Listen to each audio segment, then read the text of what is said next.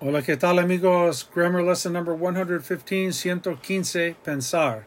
We have 4 considerations to make with pensar. Number 1, pensar que means to think that, followed by a conjugated verb.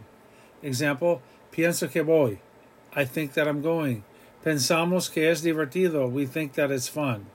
Pensar que plus conjugated verb, to think that. Point number 2, pensar plus infinitive means to plan on doing something. Example, pienso ir a la playa. I plan to go to the beach, or I plan on going to the beach. Pensamos comprar una casa. We are planning on buying a house. So pensar plus infinitive is what you're planning on doing.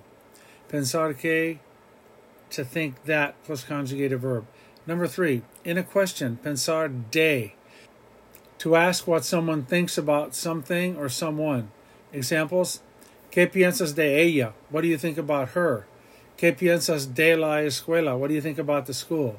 So pensar de in a question, to think about, asking a question.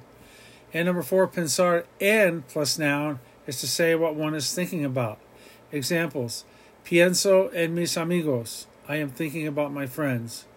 On many Hallmark cards in Spanish, the closing sentiment is pensando en ti, thinking about you. That song, thinking about you, pensando en ti. All right?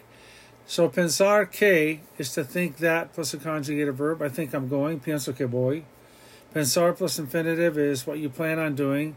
Pienso ir a la playa. I plan on going to the beach. Pensar de is when you're asking someone what they think about something or someone.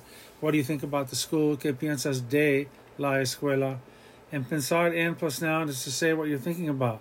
I'm thinking about my friends. Estoy pensando en mis amigos. All right, this is Professor Pablo signing off. Cambio fuera.